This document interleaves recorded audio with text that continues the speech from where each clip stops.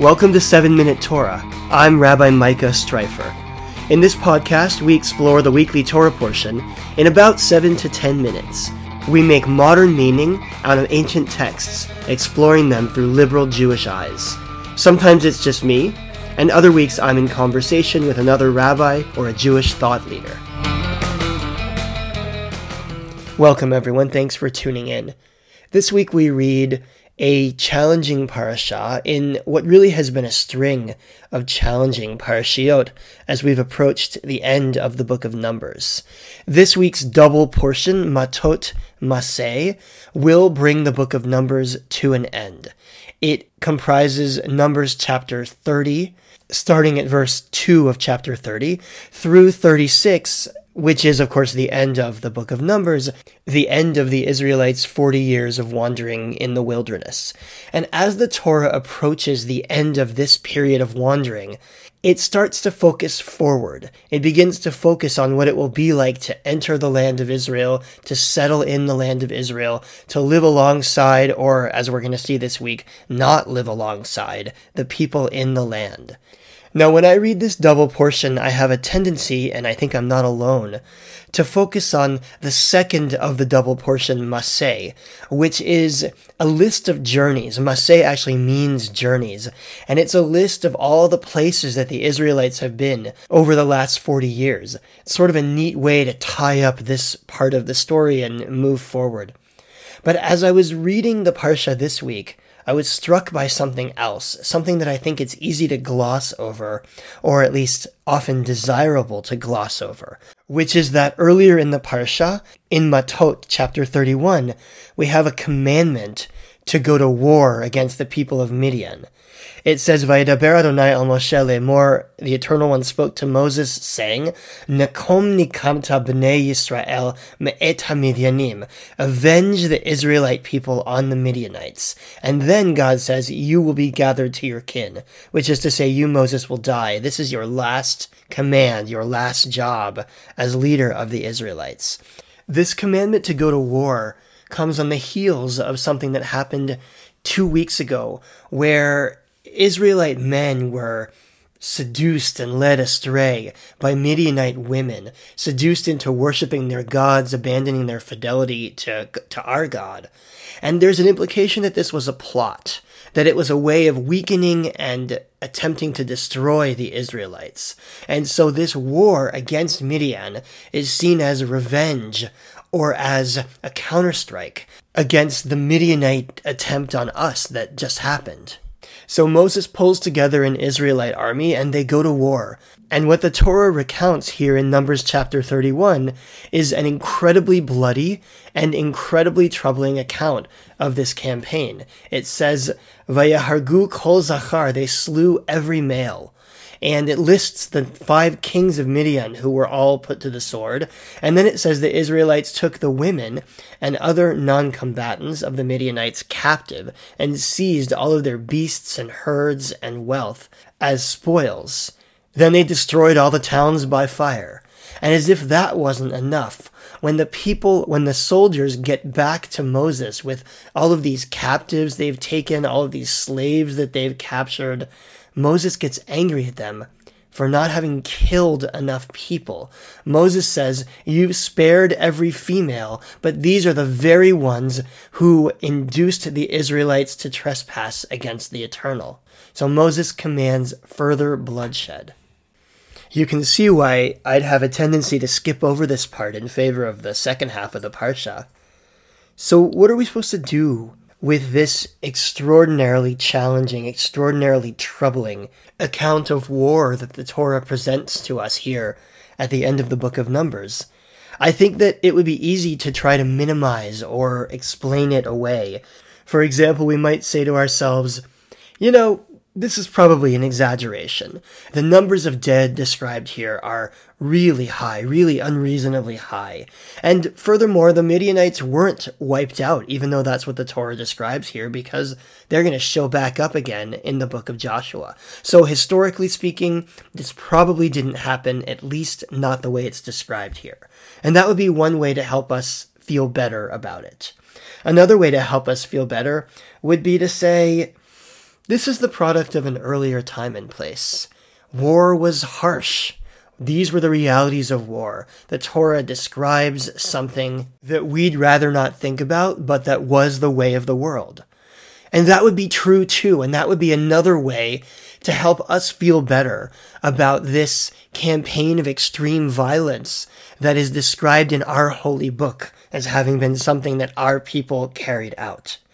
A third way to minimize it would be to say, it wasn't really us, or it doesn't really reflect us. One midrash tries to explain that Moses got angry. Moses acted on emotion when he ordered further bloodshed at the end of the campaign. God didn't really command this, and therefore you could say it doesn't really reflect us per se. It doesn't really reflect our values. Any of those would be a way to minimize or explain away this campaign. But the reality is that this is here, despite the fact that it's probably an exaggeration, despite the fact that it reflects a certain time and place, despite the fact that Moses may or may not have been acting on his own emotion when he ordered further bloodshed. The reality is that our holy book recounts an act of extreme violence that Israelites perpetrated on another people, on a neighboring people in ancient times. This is something that somebody considered important enough to write down in our holiest book, and it's been handed down through the generations of our people, and we have received it as part of our inheritance. And therefore, as people who consider this Torah to be ours and to be sacred text, we have to contend with it. We have to contend with the fact that this is here without minimizing or explaining it away. Dealing with the hardest stuff from your past, from your heritage, isn't always easy, but it can be an act of healing. This week here in Canada, a lot of the headlines are about the Pope's visit here. He's come to apologize to Indigenous leaders and the Indigenous Canadian community for the various ways that the church was involved in genocidal acts against them, by forcing Indigenous children into residential schools against their will and against the will of their parents, by disallowing them from learning their own languages and their own cultures, by maltreating and malnourishing, which led to so many deaths. The church, among many others, has been involved in perpetrating a deep wrong against Indigenous people in North America. And it took a long time, but the Pope showed up in Canada here this week not to minimize it, not to explain it away, but to face it and to apologize for it. Yesterday he said, I'm quoting here, "In the face of this deplorable evil, the Church kneels before God and implores his forgiveness for the sins of her children. I humbly beg forgiveness for the evil committed by so many Christians against the Indigenous peoples." Those are the words of Pope Francis yesterday in Alberta. No, I think there's lots of room to question whether this is enough. Some Indigenous leaders have suggested that he's placing it on individual Christians rather than on the church, or that there's far more that needs to be done besides just this apology. And I think there's truth to all that.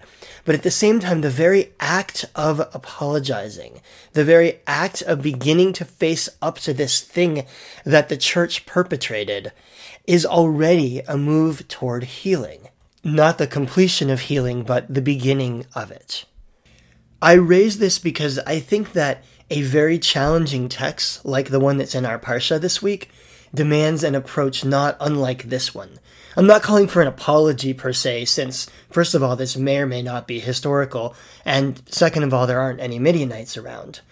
What I'm suggesting is that we need to deal head on with the fact that violent and hateful motifs like this one are present in our tradition, as they are in fact present in almost every tradition. Rather than trying to minimize this or explain it as the product of an earlier time or of somebody else's ideas, I think it's important to say, this is ours. We wrote this. We might have done this. We don't agree with it anymore, and we are committed to learning from it. We need to learn from this Parsha that there have been moments in history where Jews have hurt others. That's true, even though it's also true that anti-Semitism is real and that we've also been victims. We need to learn from this passage that hateful and violent motifs are sometimes part of our tradition, and we need to be able to admit wrongdoing where wrong has been done, whether it's against Midianites, or fellow Jews, or Palestinians, or even the people in our own lives that we've hurt. In the end, a story like this one in the Torah isn't an indictment of all of Judaism, of all that we are. I think that's what we're afraid of, that if we did something wrong, it means we're bad. But that's not the case, and especially if we can acknowledge those wrongs and learn from them and commit to doing things differently from here on out. So I'm glad not to gloss over this story this year, because I think there's a lot to be learned from it both as individuals and as a people. With this parsha, we bring the book of Numbers to an end, and we move forward into Deuteronomy. And of course, you can only really move forward when you also take stock of your past. When we end a book of the Torah, we say, Chazak, Chazak, V'nit Chazek. Be strong, and let us find strength in one another. I'll see you next week as we begin the final book of the Torah.